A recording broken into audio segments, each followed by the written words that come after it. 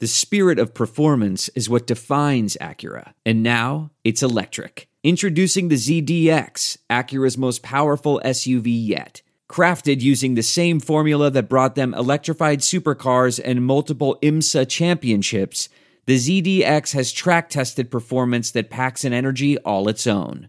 Unlock the energy and order yours at Acura.com. The Bears Talk Underground is brought to you by our friends at Bet Online. The wait is finally over and the NBA is back. Football is in full swing with the playoffs, and Bet Online knows you might not be able to get out to a game this year, but you can still get in on the action at Bet Online. Bet Online is going the extra mile to make sure you can get in on everything imaginable this season, from game spreads and totals to team player and coaching props. Bet Online gives you more options to wager than any place online. Head to Bet Online today and use promo code ARMCHAIR to take advantage of all the great sign-up bonuses. Bet Online, your online sportsbook experts. Hey, guys, how about them Bears? How about that performance on Sunday? Didn't that want to make you just puke up the green shit that was flying all over the end zone after the Saints scored touchdowns? Because that's how it made me feel. And that was a do-or-die, there-is-no-tomorrow situation, and that's the effort that we put on the field. Ain't it just grand? So, yeah, this is not how I wanted to be doing this episode. I was hoping to be excited and overjoyed about the fact that we pulled off a big road victory as the biggest underdog in the first round of the playoffs, and we upset the Saints and sent them home disappointed for the fourth straight season. And have another disappointing postseason exit, and we're on the road to Green Bay, where I'm sure we would have been like 25-point underdogs going into that one.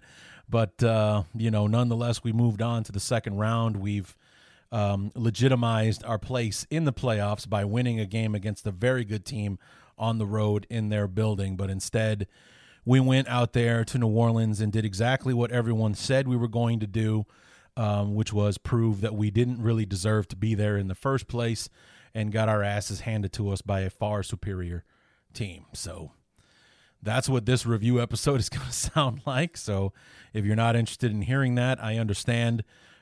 Be sure to join me and Lauren. I'm going to push it out to Friday now because I'm going to leave the Bears an extra day to see if they make any official decisions. They haven't had their year in review press conference yet or anything like that. So word is that, the rumor is Pace and Nagy are saying, but I'm holding out hope that some changes are coming based on the fact that we haven't heard that from the Bears yet. So I'm going to hold off the year in review show one more day until Friday, or I'm going to record it on Thursday instead of Friday, or I'm going to record it. I'm going to drop it on Friday instead of Thursday. I don't know what the hell's going on with me today. But anyway, it's coming out Friday instead of Thursday to give the Bears an extra day to make the move. If they don't, then we'll figure that out afterwards. But let's go ahead and dive into this game. There's not a lot of happiness that we're going to be discussing here, but we'll get through it like we have everything else this year together, because we're Bear fans for better or for worse, and even though we bellyache and bitch and moan about this team, they're still our team. And, we'll be here for the worst, and we'll be here through the best. And, you'll be here with me. I'll be here with you together, suffering through it all. Or, like that glorious November 2nd, 2016, when the Cubs finally hoisted the World Series trophy. We'll be, blubbering and crying and, all that kind of shit when the Bears finally do it again someday, hopefully in the near future. So anyway, let's go ahead and get into it. It's the Wild Card Review episode of the Bears Talk Underground, so let's get to it. Hang up the telephone, I hear the dial tone, ringing out loud and I don't know. On Sunday, our beloved marched into Mercedes-Benz Stadium, or the Superdome, or whatever they're calling it these days, and they came, and they saw, and they folded. God damn, it was awful. I mean, it's just, oh man. And it was wait till you hear the first quarter knee-jerk reaction. I think it sums it up beautifully when I say there's the knee-jerk reaction that I should be giving, and then there's the one that I am giving. And there were a few moments, mostly in the first half, about what this game should have been and what this game ended up being because of it. And it was sickening to watch at times, mostly because it was obvious that the rumor that Nagy was taking more of an active role in the play calling, especially in the Green Bay game, you could see it was evident there. And after seeing the way the offense played this past Sunday in that game against New Orleans, there's no denying it now. He absolutely took it back. He took it back. You can't say that he didn't. And it's just, it was something that I was nervous about going into the football game, and it killed me. It killed me what the offense was doing. The offense carried this team for 4 or 5 weeks, of the season. I mean, even in a losing effort to Green Bay in from the bye, we scored 25 points. Granted, it was garbage at the end, but we scored 25 points in that game. Backed it up with 30 against Detroit, 36 against the Texans, then 33 against the Vikings, and then 41 against the who was it? 41, wasn't it? 41 points. Or 40, whatever it was, against the Jaguars. And then the more active role in play calling takes place going into the Green Bay game, and we could barely muster 16 points. We were back to not being able to close the deal in the red zone, and then we carried that over into New Orleans, where we walked away with a whopping 9 points. And let's be honest, we literally scored a walk-off touchdown at the end of the game to make it 9 points. We basically lost this ball game 21-3. That's what the real final score of this game was, if not for an amazing catch from Jimmy Graham as the clock struck 0 in the middle of the end zone there. So, yeah, we went from 40 points against the Jaguars to 16 points against Green Bay to 3 points against the Saints. That was the offensive output. Granted, the Saints, the way they played on Sunday, probably the best defense we've seen all year, but there were opportunities, some that we let get away, some that were taken from us because the Saints did play well, or they got there a second too soon, moments like that. So, and of course, then there was the second half where we basically melted down and our discipline went out the window. Poor tackling, jumping off sides, gifting them first downs by jumping off sides on 4th and 3, 3rd and 4, and things like that. No wonder Chuck Pagano retired today. You can take another year of that shit. So, yeah, it was disappointing. It was sickening. It was difficult to watch. I did not keep my promise and flip it over to Nickelodeon when the game started to get away from us. It wasn't going to make me feel better. It just wasn't. So I still have it recorded. I haven't watched it yet just to see, to watch the game and see how different the broadcast was. I've heard good things. And, of course, I've seen the screenshot of SpongeBob being in the uprights and, what the slime looked like. The slime comes out of the pylons when someone scores a touchdown and things like that. But, I didn't hear what the broadcast sounded like or, what they did different and, how they tailored it to kids, which what I was really interested in. But anyway, let's go ahead and dive in. This first quarter knee-jerk reaction kind of says it all for the game. Like I said, there was the knee-jerk reaction that I should be giving you, and then there's the knee-jerk reaction that I ended up having to give because of some things that did, or most importantly, didn't happen in that first quarter. And it changed the ball game pretty much right on the face to let us know what kind of day this was going to be for us. Knee-jerk reaction, first quarter, Bears and Saints. And there's what this knee-jerk reaction should have been, and then there's what this knee-jerk reaction actually is. Because what it should have been is me telling you how the Bears defense gave up a touchdown drive. They let Breeze and company march down the field and put one in the end zone by the returning Michael Thomas. And what I should be saying next is, and then the Bears responded With an outstanding catch, a great throw, nice touch from Mitch that got him 28 yards and a first down. And on the following play, Matt Nagy and Bill Lazor finally dialed up a play that did fool the defense.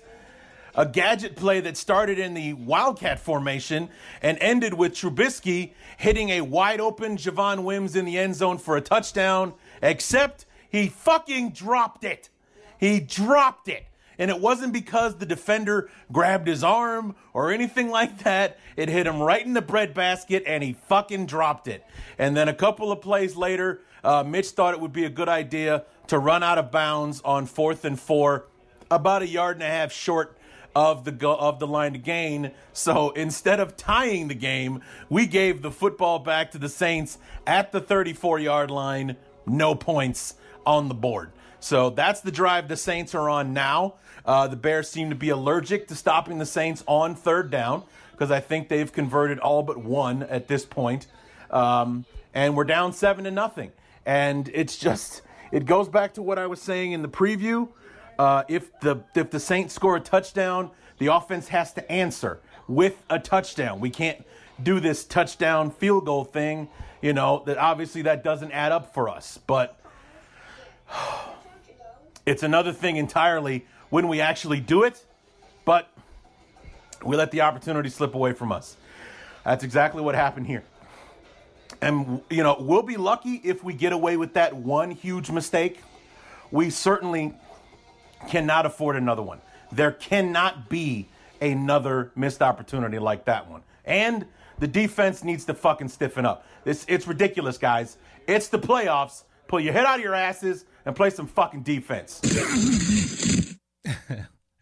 Yeah, my cup kind of runneth over with watching all of that talent on the defensive side of the ball just keep getting run over, not being able to stop them on 3rd down. I mean, that was basically the theme of the game was 3rd downs. Remember last week it was the red zone opportunities that we or just being in the red zone, how the Packers were perfect 4 for 4, the Bears were 1 for 5, and all that kind of stuff. That was the theme of last week's game. Like, there was the difference in the game right there.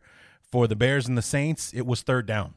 The Bears were 1 for 10, and I think it was sometime late in the 3rd quarter that we finally got our first 3rd down conversion, and the Saints were 10 for 17. 10 for 17 on 3rd down, and it's that says everything. Because the second half for the Bears, or for the Saints, I should say, was like the first half of that first Green Bay game, where Green Bay had the ball 3 times, and they had it for 9 plays, 14 plays, 12 plays, put it in the end zone each and every time. For the Saints, it was the second half where they had a 9-minute drive, an 8-minute drive, a 9-minute drive with all these plays and everything in between, absolutely wearing our defense down to the nub. When in their defense, I mean, you heard how pissed off I was at the defense at the end of the first quarter. The defense actually showed up for this game. Aside from that one drive and their penchant for 3rd down, they actually played really, really well against the Saints, or at least their best performance in a really long time. Even it's just like I don't really count the Houston game because they had like 9-string tackles out there that we were running over for 7 sacks and everything. I'm talking about like our last best defensive performance before this was probably the Minnesota game before the bye. When Dalvin Cook could do nothing against us until we lost Akeem Hicks. And now all of a sudden, the Vikings are taking advantage of it and they're running the football and they're getting chunks and stuff like that. And it's just so many very good defensive performances wasted in the first half of the season, especially during that 6-game losing streak. Or actually, I take it back to that 4-game losing streak before the bye. After the bye, God only knows what the hell was going on with those guys. But this is their first really good, solid showing in a long time. And of course, because it's the Bears, we can't do both in the same game. We can't have the offense show up and the defense show up at the same time to give us a nice, well-rounded performance. There always has to be some kind of caveat. And the caveat was Matt Nagy took the playbook back, and he was the one calling the plays, and it was absolutely obvious to anyone who's been paying attention to this team this year, because gone were the role. I mean, I'll save it because you'll hear me say it in the knee-jerk reaction here for the second quarter, because I'm absolutely convinced of it by the end of the first half. But, you know, the Javon Wims play, like I said, he just flat out dropped the ball. It went right through his hands, and he just dropped the ball. You know, I don't really think he took his eyes off of it, or if he lost it in the stadium lights or whatever it was all him. Whatever it was all him, because he had beaten his receiver or his defender. He had a couple of steps on him. The defender didn't, you know, grab his arm or trip him up or get a hand in his face to, you know, did pass interference and it wasn't flagged or anything like that. It was all on Javon Wims. And, you know, it's like I tweeted at halftime that Javon Wims has 30 minutes to help us forget the play we're all going to remember anyway. So, and he the football gods ended up sacrificing Anthony Miller later on in the second half. We'll talk about that later. But, yeah, so, I mean, Mitch throws 2 dimes in a row, which is remarkable in its own right, because Mitch has all his career that the one thing that he struggled with is deep balls. And he threw a great throw to Wims on the first catch that had to be reviewed for some reason. He had 3 steps and a toe drag. That's more than enough to be able to establish yourself on the field. Because otherwise, if he had just gotten 2 feet in and immediately falls out of bounds and bobbles it at the end like he did, then it's not a catch, because he didn't have a football move or, you know, whatever those kooky-ass rules for catches are. But instead, 3 steps and a toe drag, and then he goes to the ground and the ball comes out and all that kind of stuff. So initially that's why they called it incomplete, but the replay showed Javon got way more steps than he needed to be able to go to the ground and lose the ball and still call it a catch. So, but an absolute dime of a throw from Mitch. Beautiful, right on the spot, right where it needed to be, right where only Javon could catch it. Javon makes the catch, does the footwork, gets it all in, bang. Very next play, Matt Nagy finally is the smartest guy in the room. He outfoxes Dennis Allen, defensive coordinator for the Saints. We start in the Wildcat. He hands it off to Cordero Patterson, he being David Montgomery, hands it off to Cordero Patterson, who pitches it off to Mitch, who stands in the back of the backfield, heaves it downfield to a wide open Javon Wims. It couldn't have worked out any better, except for, like I said, he fucking dropped it. He dropped it. I was so pissed, because it just goes to exactly what I was saying, what I said going into the Green Bay game, what I said going into this one. We cannot let these opportunities get away from us. And what made it even worse is that this is a team that we lost to because we let these opportunities get away from us. The turnover opportunities that we had against the Saints in regulation, and especially in overtime, we should have beaten the Saints. In that losing streak, we should have beaten them. We let that one get away from us, and the Saints, being a good football team, did what good football teams do. They let the bad ones beat themselves and just pick up the pieces, and that's exactly what they did. And obviously, they're very happy that we gifted them that incompletion, and they got beat on every aspect on that play. They got outsmarted, they got outplayed, and out-schemed, and we had a wide-open receiver down the middle of the field. Our quarterback finally, those are one of those plays where usually we're getting pissed at Mitch because he threw it 10 feet outside the end zone, and Javon Wims, wouldn't be able to catch it because Mitch overthrew him or something like that. Instead, the play works perfectly as designed. We ran it without a flaw, except for our receiver, forgot the part about catching it and shit. So, and that was just where it started. That was where it started, with the self-inflicted wounds and the mistakes and things like that. The first quarter was only the beginning. It got worse after that. We were able to get to halftime, still in the ball game, still getting after it. And that's where the defense really stepped up in the second quarter. keeping the Saints scoreless in that second quarter. We put a field goal on the board, so it's 7-3 at halftime. It's not over by any stretch of the imagination, but I'm not liking what I'm seeing, and it's not a recipe for success based on what we've seen the Bears do all year long. Knee-jerk reaction, second quarter, Bears and Saints. And there's some good news and some bad news. The good news is our defense has shown up for this game. They got the 2 turnovers, actually, but one was taken away upon replay. Tayshaun Gibson comes in and knocks the ball out of Taysom Hill's hands. John Jenkins catches it in midair. So it was originally called an interception. Turns out they call it a fumble. And the Bears did nothing with that because that's the bad news. It is obvious that Matt Nagy is calling the plays again because Mitch is dropping back too much. There are way too many inside runs from Montgomery and also not enough David Montgomery. Okay, everything that hurt us, everything that we struggled with is what we've been doing on offense in the first half. We've seen maybe 2 bootlegs or sprint outs from Mitch the entire first half.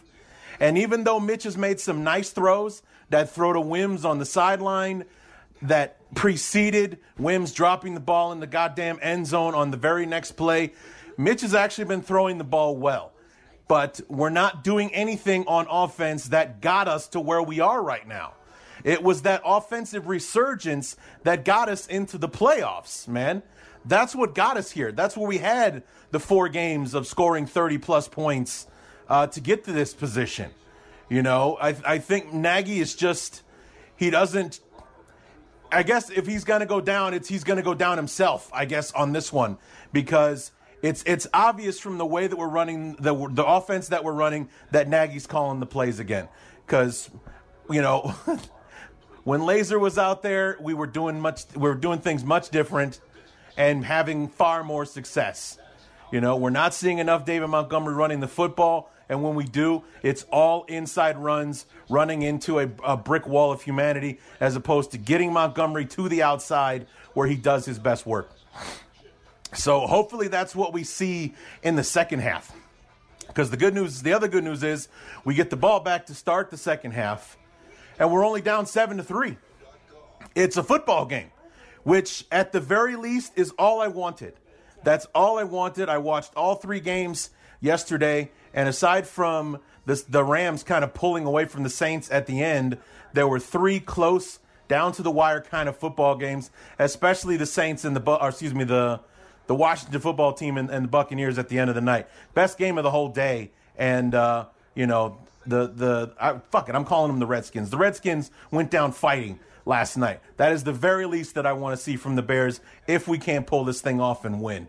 So a lot of work to do, a lot of adjustments to make. We need to go back to what we were doing during that 3-game winning streak to put some points on the board because the Saints are leaving us in this thing, and we need to make them pay for it, but we're running the wrong offense in order to do it. So hopefully we'll get back to it, give the playbook back to Bill Lazor, and I think that with the way the defense has been playing, we got a shot in this thing.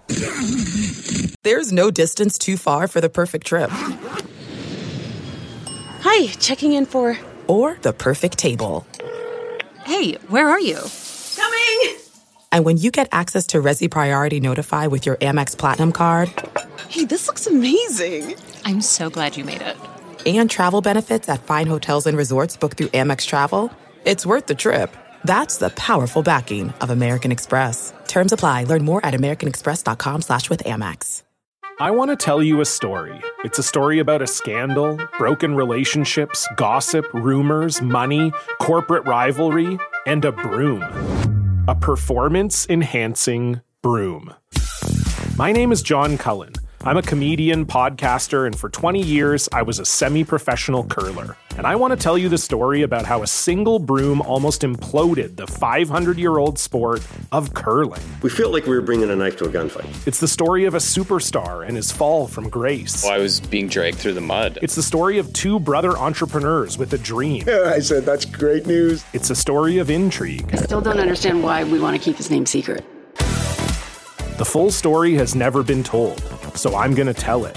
Broomgate, how a broom almost killed curling. It was a year I'd like to forget. To listen to Broomgate, search for Broomgate in your favorite podcast app. That's all one word, Broomgate. We're driven by the search for better. But when it comes to hiring, the best way to search for a candidate isn't to search at all. Don't search, match with Indeed. Leveraging over 140 million qualifications and preferences every day, Indeed's matching engine is constantly learning from your preferences. So the more you use Indeed, the better it gets. And listeners of this show will get a $75 sponsored job credit to get your jobs more visibility at Indeed.com/match. Just go to Indeed.com/match right now and support our show by saying you heard about Indeed on this podcast. Indeed.com/match. Terms and conditions apply. Need to hire? You need Indeed. Worried about letting someone else pick out the perfect avocado for your perfect impress them on the third date guacamole? Well, good thing Instacart shoppers are as picky as you are. They find ripe avocados like it's their guac on the line. They are milk expiration date detectives. They bag eggs like the 12 precious pieces of cargo they are. So let Instacart shoppers overthink your groceries so that you can overthink what you'll wear on that third date. Download the Instacart app today to get free delivery on your first 3 orders, while supplies last. Minimum $10 per order. Additional terms apply. What makes a life a good one? Is it the adventure you have? Or the friends you find along the way? Maybe it's pursuing your passion while striving to protect, defend, and save what you believe in every single day. So what makes a life a good one? In the Coast Guard, we think it's all of the above and more. But you'll have to find out for yourself. Visit gocoastguard.com to learn more. Welcome to Fail Better, David Duchovny's new podcast with Lemonada Media. On Fail Better, David, who has experienced both low and high-profile failures throughout his life, explores the vast world of failure, how it holds us back, propels us forward, and ultimately shapes our lives. Each week he'll chat with guests like Ben Stiller, Bette Midler, and more about how our perceived failures have actually been our biggest catalysts for growth, revelation, and even healing. Through these conversations, he hopes listeners can learn how to embrace the opportunity of failure and fail better together. Fail Better is out now wherever you get your podcasts. Achieving a gorgeous grin from home isn't a total mystery with Byte Clear aligners. Just don't be surprised if all of your sleuthing friends start asking, "What's your secret?" Begin by ordering your at-home impression kit today for only $14.95. Byte Clear aligners are doctor-directed and delivered to your door. Treatment costs thousands less than braces. Plus, they offer flexible financing, accept eligible insurance, and you can pay with your HSA FSA. Get 80% off your impression kit when you use code WONDERY at Byte.com. That's BYTE.com. Start your confidence journey today with Byte. I normally find bras to be so uncomfortable and constricting, but Skims has changed that. You know I love Skims underwear, so I finally tried their bras, and Skims has delivered again. Skims bras are worth the hype for the amazing shape and support they give, but what I wasn't expecting was how comfortable they are too. I've tried so many bras in the past, and the main issue that I have is that they weren't supportive enough, to the point where they felt slouchy. I love my Skims wireless form bra because it's so comfortable and supportive. The older I get, the more I care about actually being comfortable in what I wear every day. And with my wireless form bra, I no longer have to sacrifice my comfort for the support I need. Shop Skims bras at skims.com, now available in 62 sizes, 30A to 46H. Plus, get free shipping on all orders over $75. If you haven't yet, be sure to let them know we sent you. After you place your order, select podcast in the survey and select our show in the drop-down menu that follows. The Bears Talk Underground is brought to you by our friends at Bet Online. The wait is finally over and the NBA is back. Football is in full swing with the playoffs, and Bet Online knows you might not be able to get out to a game this year, but you can still get in on the action at Bet Online. Bet Online is going the extra mile to make sure you can get in on everything imaginable this season, From game spreads and totals to team player and coaching props, BetOnline gives you more options to wager than any place online. Head to BetOnline today and use promo code ARMCHAIR to take advantage of all the great sign-up bonuses. BetOnline, your online sportsbook experts. So a very interesting, outlook from myself there right before or right at the half, I should say. It's like the cup is half full with the defense, but the cup is definitely half empty on the offense because we're not seeing anything that the Bears were doing to have success since the bye week. We ran the football a lot better against Green Bay after the bye, even though we struggled in other areas because Mitch was playing hero ball and trying to make things happen because we fell behind early in that one. We weren't seeing enough David Montgomery, which if you guys remember that Lions game, I was fucking furious after the Lions game because it was obvious to everyone that Montgomery was playing that game on another level, and we kept taking him off the field. We kept pulling him out. And all that kind of stuff. It just, that game made me nuts. But, when we did use Montgomery, we were running it more, using the zone reads, letting him, find the lanes to run in and things like that. It was all inside runs, just lower your head and run into the pile kind of thing. And, Nagy always kind of seems to treat the running game like it's just to open things up for the passing game, which you have to have success in order for that to work. And if you're just asking Montgomery to run into the middle of the pile, we're not going to have success there.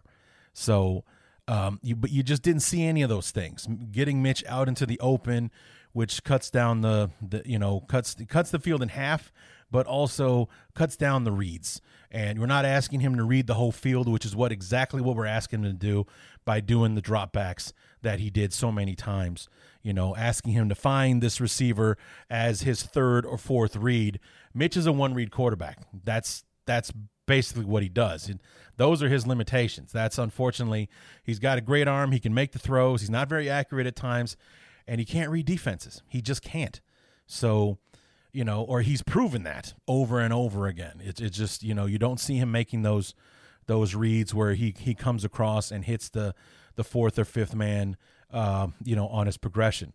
Like, go back to last week when we played Green Bay, that first touchdown that Green Bay scored where he threw it to this tight end, Tonyan, in the back of the field. And Tonyan was like the fourth or fifth guy that Rodgers was looking at before finding, Tonyan in the back of the end zone open. He was not the primary receiver. He was not the first read or anything like that. He was third or fourth on the list maybe before Rodgers found him. Now, granted, Rodgers has an all-world offensive line in front of him, and, our offensive line can do it, but not as often as Green Bay can. So there's arguments on both sides. But we weren't doing those things that we were helping Mitch succeed and catering to his strengths. We were more so trying to fit the round peg in the square hole again. And we saw how far that got us on Sunday, which was nowhere. 1 for 10 on third down.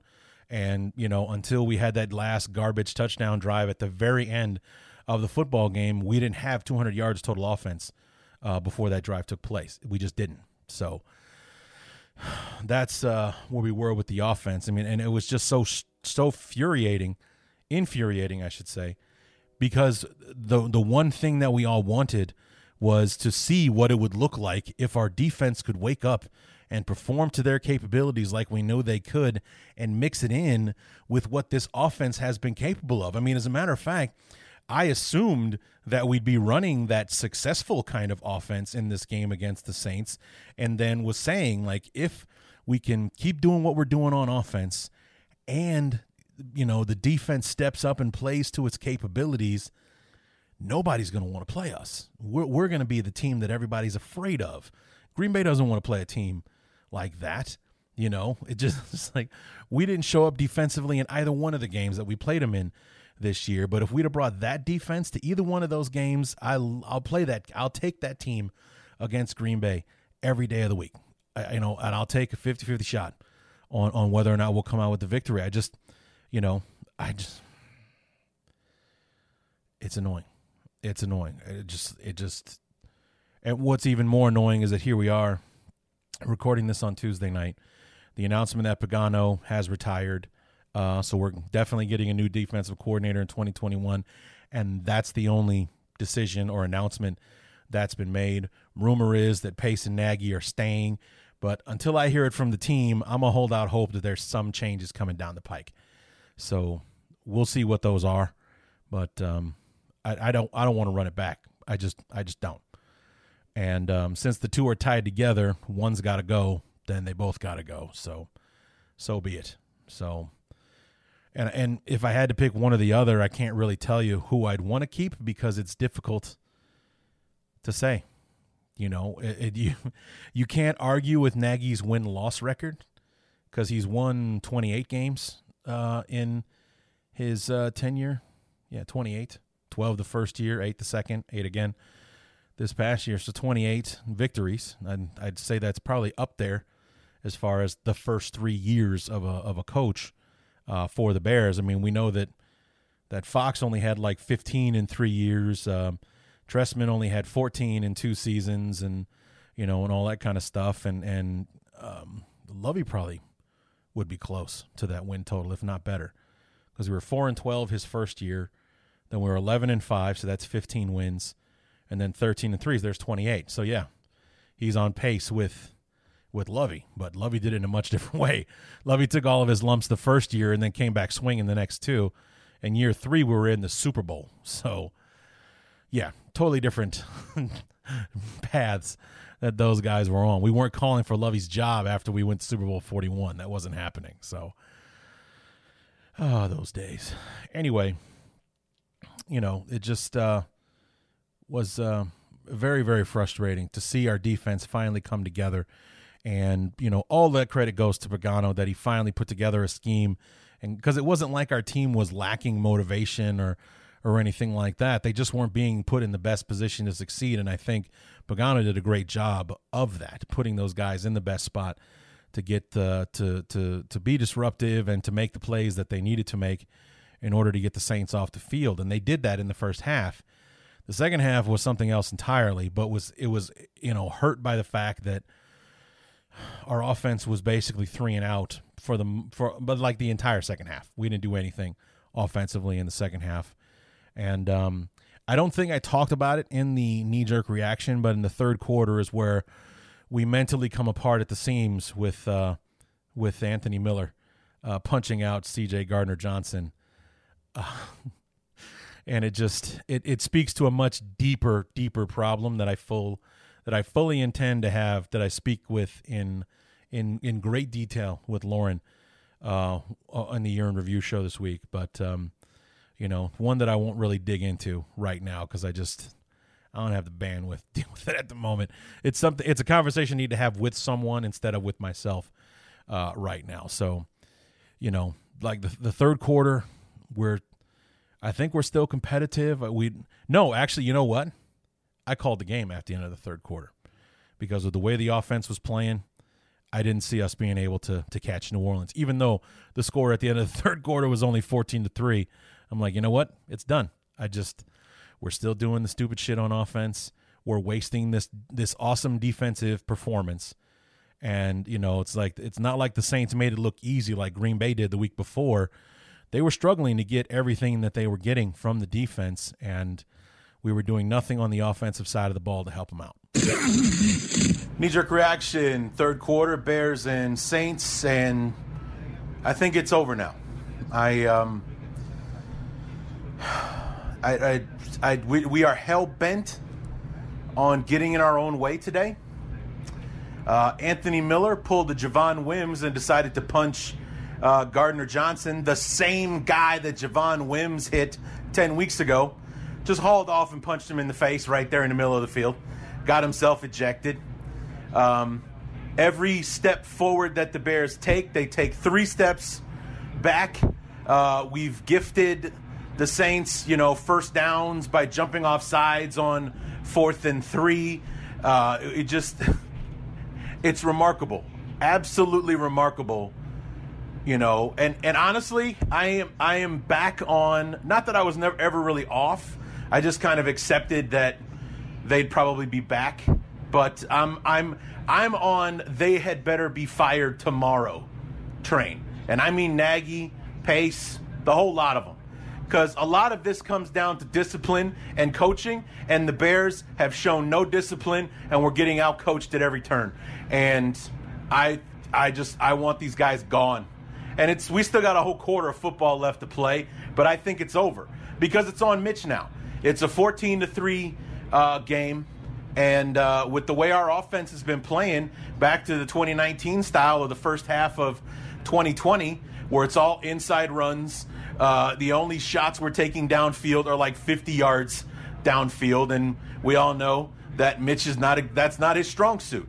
Putting it all on Mitch is not how we win football games, and we're down another receiver in Anthony Miller when Mooney's already out. So this thing is over. It's just a matter of time now. Maybe the Saints will go ahead and score on this drive they're starting the quarter with and put us out of our misery. Oh, look at that. I did mention Anthony Miller. I didn't really go in depth with it because it was a knee-jerk reaction. I didn't really have time. But I honestly believe that Anthony Miller hit Gardner Johnson, not because Johnson said anything that pissed him off or was over the edge or anything like that. Anthony Miller hit him because Javon Wims hit him, and Javon Wims basically faced no real consequences. He got suspended by the NFL for a couple of weeks, and then he was welcomed back to the team after his suspension was over, when he should have been cut before the NFL suspended him. He should have been cut, and because what are we really losing without Javon Wims? Honestly, he was a 7th round pick. He, couldn't find his way on the field, couldn't stay on the field, and then he did what he did. In the first game against the Saints. And it basically showed that there was no accountability. And if there's no accountability for a guy that barely plays, obviously somebody who's a 2nd-round pick and Anthony Miller, somebody who gets more snaps, is a bigger focal point of the offense, surely he can get away with it. So, it's like I think that Anthony Miller hauled off and hit Javon Wims, or couldn't keep himself from doing it, because he didn't really feel like there'd be any consequences if he did. And that's on Ryan Pace. That's on Matt Nagy. That's unacceptable. It is unacceptable. I mean, to lose your cool like that in this game, in that situation, with those stakes and everything else on the line, that's what you do. Like, you're that selfish that you can't think of your teammates and the hole that you're putting them in. You can't think of in the moment how your offense is struggling, and that adding a 15-yard penalty to it all might not, fuck your team or anything like that. And like, the only blessing there was, I guess, that Gardner Johnson did say something that was colorful enough, because he got hit with a penalty too. And as far as I know, he didn't lay a finger on Anthony Miller. So it wasn't like when Javon Wims hit him and then they just attacked each other and everything started going down. From what I saw, the footage that I saw, Anthony Miller hit him, and then Gardner Johnson started looking around at the referees to see if anybody saw that, but he must have said something, because he got flagged too. So it was kind of an offsetting penalty situation. So in the end, it just cost us Anthony Miller. It didn't cost us 15 yards. It was a dead ball foul with offsetting penalties. So it was just whatever the next down was supposed to be, 2nd down, 3rd down, whatever. But, like it or not, we needed Anthony Miller on Sunday, and he took himself out of the game. And I would love to know what Nagy was saying to him on the sidelines, because the CBS got a shot of them together talking to one another, and Nagy was doing all the talking, and Miller was kind of reacting to it. I would love to know what Matt Nagy was saying to him, because if it wasn't, I want you to go ahead in the locker room, and I want you to pack all your shit, and I want you to get a good look at your Bear uniform, because it's the last time you're ever going to wear one, is what he should have been saying to him. It's like, you and Wims both, you fucking guys are gone. But, whatever it was, it probably wasn't what it should have been. And, like I said, Anthony Miller felt that he could get away with it because Javon Wims did. And Javon Wims is not on the same level of Anthony Miller as far as, quote-unquote, importance to the team. And I think that's a message that needs to be sent so that Anthony Miller and Javon Wims have to find someplace else to play football next year. And good luck with that, with what you've shown this year. So, yeah. And, like I said, it was things like that were hurting the Bears on Sunday. The jumping off sides on 4th and 3 that allowed the Saints to, instead of they were trying to get us to jump. Eddie Jackson jumps. So what they would have done if we didn't jump is probably call a timeout and kick a field goal. Instead, we opened the doors for them to be able to score on a great play. The Bears had Breeze dead to rights. He just barely flips it off to Latavius Murray, who turns around and does the rest of the work and finds himself in the end zone a few seconds later. So it was not a play that was written up that way. It was just players making plays, and that's something that we weren't doing on Sunday. We just weren't, and it was the people that we were relying on the most that were letting us down, like an Eddie Jackson, who played an awful game on Sunday. Not to that jumping off sides penalty aside, he had it.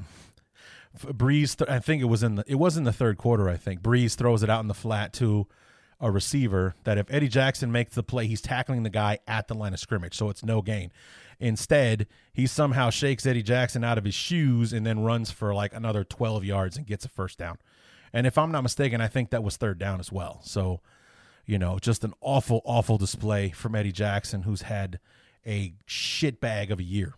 Just awful. He gets paid in the winter, and all of a sudden the second highest paid safety in all of football is paying like the second best or the second worst safety in the whole game. It's been staggering to watch Eddie Jackson this year, and he's got zero interceptions. And I know, and I've said this a few times, I know he's had a few turnovers taken away from him this year, but he's been nowhere when the Bears needed him to make a play this year. He's just been nowhere.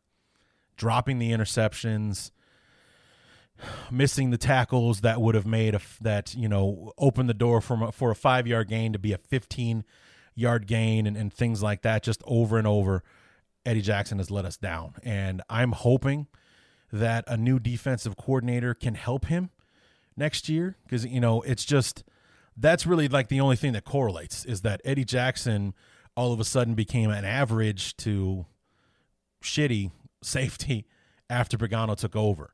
So I'm hoping it's a scheme thing, that if we get somebody who can work Eddie Jackson the way that Vic Fangio did in his first 2 years in the league, 2017, 2018, can you name a safety that was better than him?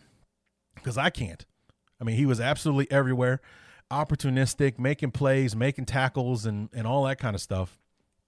And then 2019, somehow he made the Pro Bowl last year. I don't really see how, but, and this year especially, he went off a cliff with his productivity. Missing the tackles, not being there to make plays, dropping interceptions, all that kind of stuff. I mean, he dropped at least 3 or 4 that I can think of right off the top of my head that he just let slip through his fingers. Was it the Saints game? There was one in Houston. There was Green Bay last week. So, and there were others, I'm sure, that whether it was, turnover opportunities or missed tackles and all that kind of stuff, he just had a terrible, terrible season for Eddie Jackson. So I'm hoping a new DC can help him, because next year is when his contract extension kicks in. So that's when he starts making the real money. So he needs to start playing like it. So hopefully the new DC can help him out. But, again, with the coaching and the discipline and everything, it's like, it just, if Nagy and Pace do keep their jobs, all I'm going to say is that must have been one hell of a pitch for 2021 and beyond. Because after what we put on the field Sunday, if you're the McCaskies, why are you bringing them back? Why? Okay, why would you bring them back after what you just saw on Sunday? Why would you do it? We backed our way into the playoffs embarrassingly by our biggest rival, and then we go on the road. We're in a difficult place, and then we play possibly our worst game of the year. Possibly the worst game of the year on offense, and back it up by wasting our first really good defensive performance in about 7 weeks. How do you justify bringing those people back? It can only be about money because Pace has got a year left. Nagy's got 2, so that's a lot of money that you're going to have to pay in order to let them, even though you let them go, somehow there's somehow they have the world's greatest agents, or I don't know what the hell, that standard is in the league. You got to pay a guy who's no longer on your payroll. But, it can only be money. It can't be philosophical or, the changes that they promised to make or anything like that. But if that was, it has to be one hell of a pitch to save those guys' jobs because they don't really deserve to have them anymore. The Bears should be moving on, in my opinion. So anyway, the fourth quarter kind of came and went. We struggled to get through it. And I started this knee-jerk reaction while the Bears had the ball and were kind of moving it down the field. It ended with the Jimmy Graham touchdown, which you'll hear. But it was the end of the season. It was the end of the game, the end of the season. And, us backing out the same way we backed in, looking like a team that did not deserve to be there. Knee-jerk reaction, fourth quarter Bears and Saints, and apparently we had a goal line stand where Drew Brees tried to do one of those reach over the top deals and ended up being about 3 inches short of the goal line. So now the Bears are running off the last of the clock trying to put a garbage touchdown on the board. 21 seconds to go, and we're down 21-3, so the chances of us scoring, 3 times in the next 21 seconds are not likely. So I'm going to go ahead and call this one.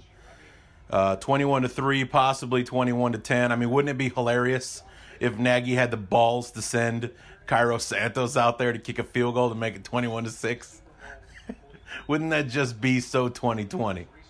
But anyway, it was a football. I mean, like I said, I called it after the third quarter. When the Saints went up 14-3, I started texting everybody I knew. I posted on Twitter, football game's over. It's done. It's so clear that Nagy was calling the plays again because we were doing none of the things that got us to the playoffs, and it just was painful to watch. And Jimmy Graham just caught a touchdown pass as the clock strikes 0 at the end of the ball game, and he's running into the locker room, which is appropriate. So, yeah, we'll kick the extra point, and it looks like it'll be a 21-10 final. Great catch from Graham. Why not?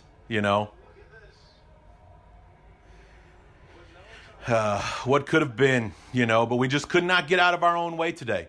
The Wims dropping the touchdown pass, all of the we gave them, I think, at least 2 or 3 first downs, jumping off sides on 3rd and 3, 4th and 3, 3rd and 1, things like that. Just over and over again, just could not get out of our own way. We got screwed a couple of times by the referees, but, it was us. We were doing it to ourselves. And it's hard enough to beat the Saints straight up. It's even more hard when it's one thing for the Saints to beat us. It's another for us to beat ourselves. And today we did a lot to beat ourselves on top of the Saints being the second best team in our conference. So we exit the playoffs the same way that we got in, looking like a team that doesn't deserve it. So we've been put out of our misery, and we finished the year with a losing record, which is appropriate.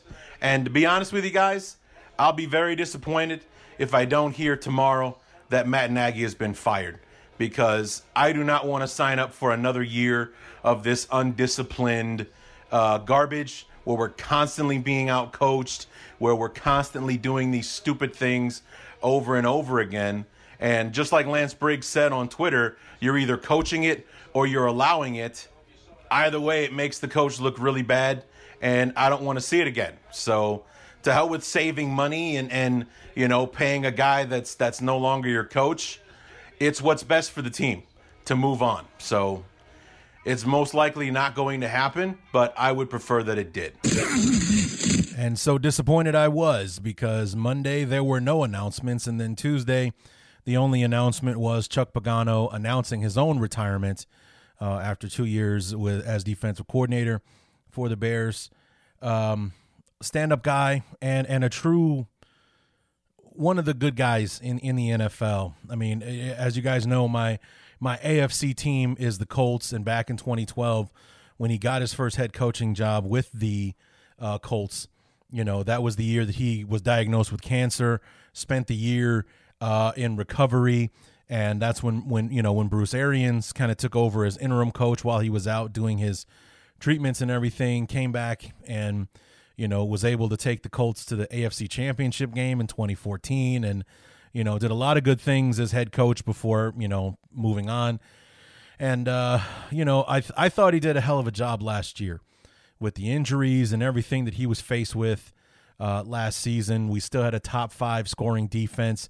We didn't have the turnovers and everything like that that we had in 2018, but we still did very, very well defensively last year. And I don't know what happened this year.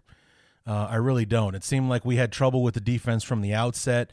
We had a lot of trouble defending the run in the beginning of the season.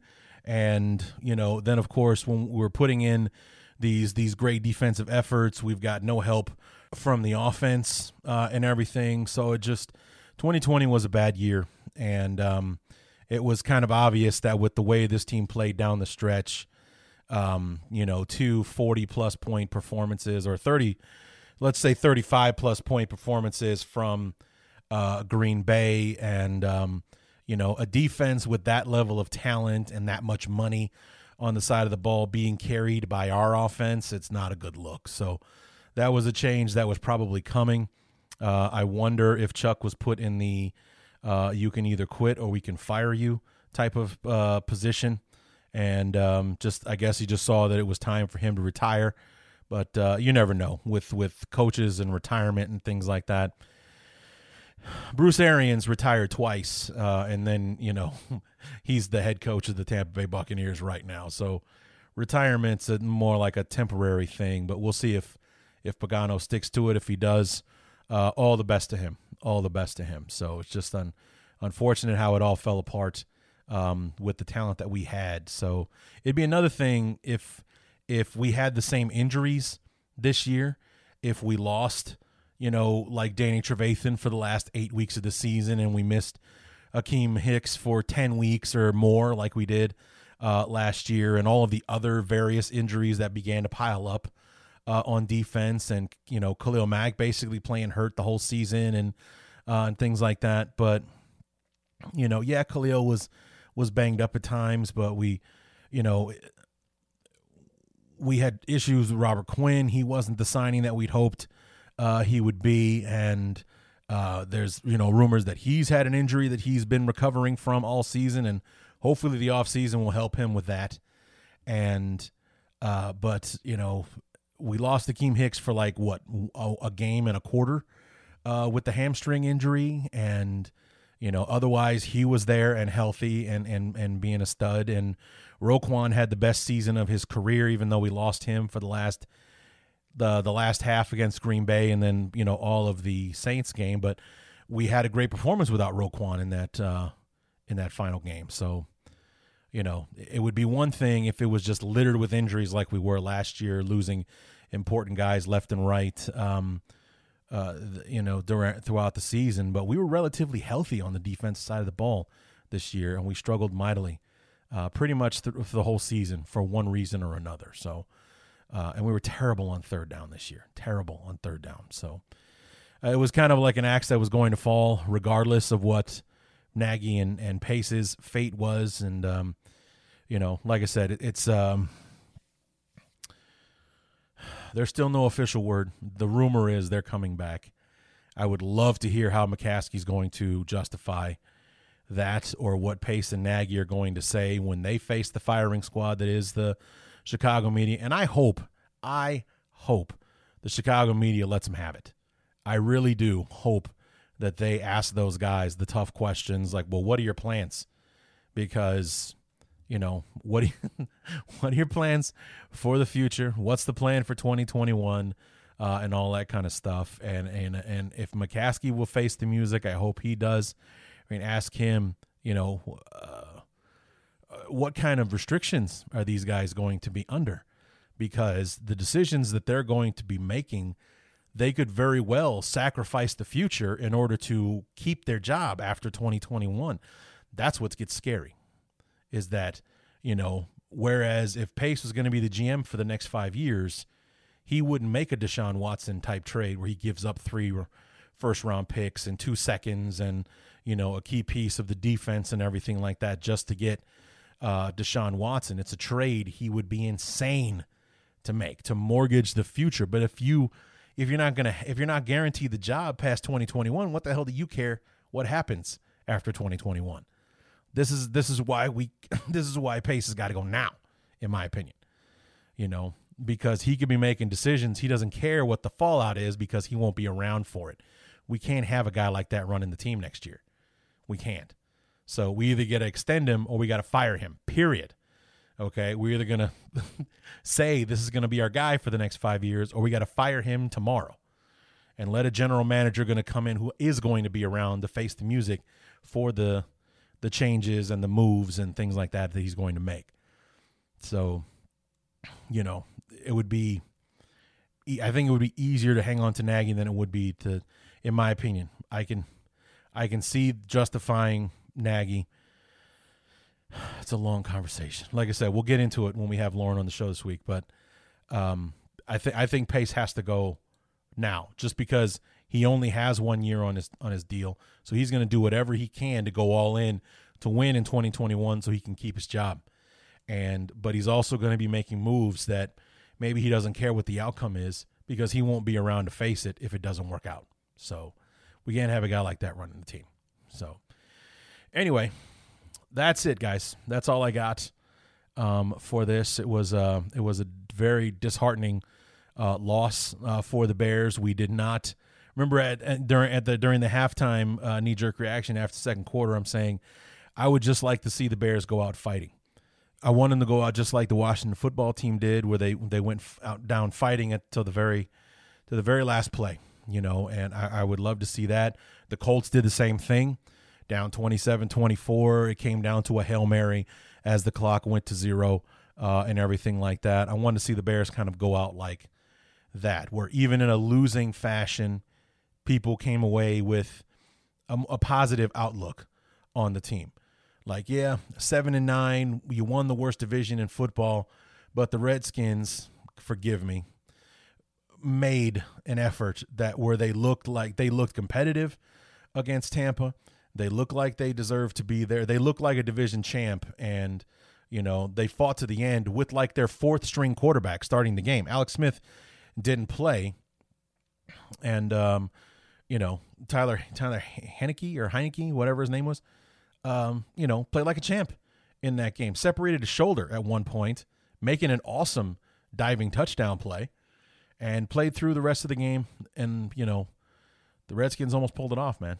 They almost did. So, but instead that did not happen. We go limping out of 2020, and the season is mercifully over. We move on to 2021, and now the answer to the questions, what's next? Is it new GM? Is it new head coach? Is it, you know, maybe Pace gets promoted to president and Ted Phillips retires and we bring in a new GM to work with Nagy next year? There's rumors of that happening as well. A very interesting scenario. But, you know, now we get to find out what's next. And hopefully we'll get some answers before Lauren and I are talking on Wednesday, which is today, I guess, for most of you listening to this. And we're releasing the show on Friday, so that when I record the rest of the show on Thursday, maybe I'll have a chance to, you know, talk about it in the pre and post interview segments. So anyway, that's going to do it, guys. We're going to go ahead and close the book on this season. We still got one more before our, you know, we still got one more as far as our season finale episode. I'm not going to do a bear up, bear down for the season, I've decided. we're just going to go ahead and when Lauren and I finish our conversation, that's the end of 2020. We're on to 2021 from there. So then the next episode after the year in review show will be episode 1 for the 2021 season, whether it's off-season stuff or anything like that. I've got some interesting ideas for some things I want to do in the off-season, and since I am fairly certain that it would take a nuclear holocaust in order for the NFL not to play football on Sundays, I'll be participating big time in the off-season this year. So I've got some ideas for some kind of shows that I want to do, and I'm looking forward to it. Because when I started doing the podcast again after that long break during the off-season, I realized how much I kind of missed it, and how much I've enjoyed doing it since being back. So, and I have you guys to thank for it. It's been one of the most successful years I've had doing the show. Downloads are up and things like that, so that's really great, and I thank you guys for that. So come back on Friday. Myself and Lauren Cox will put a button on the 2020 season, and we'll move on to 2021. And until then, my name is Larry D, and this has been Bears Talk Underground.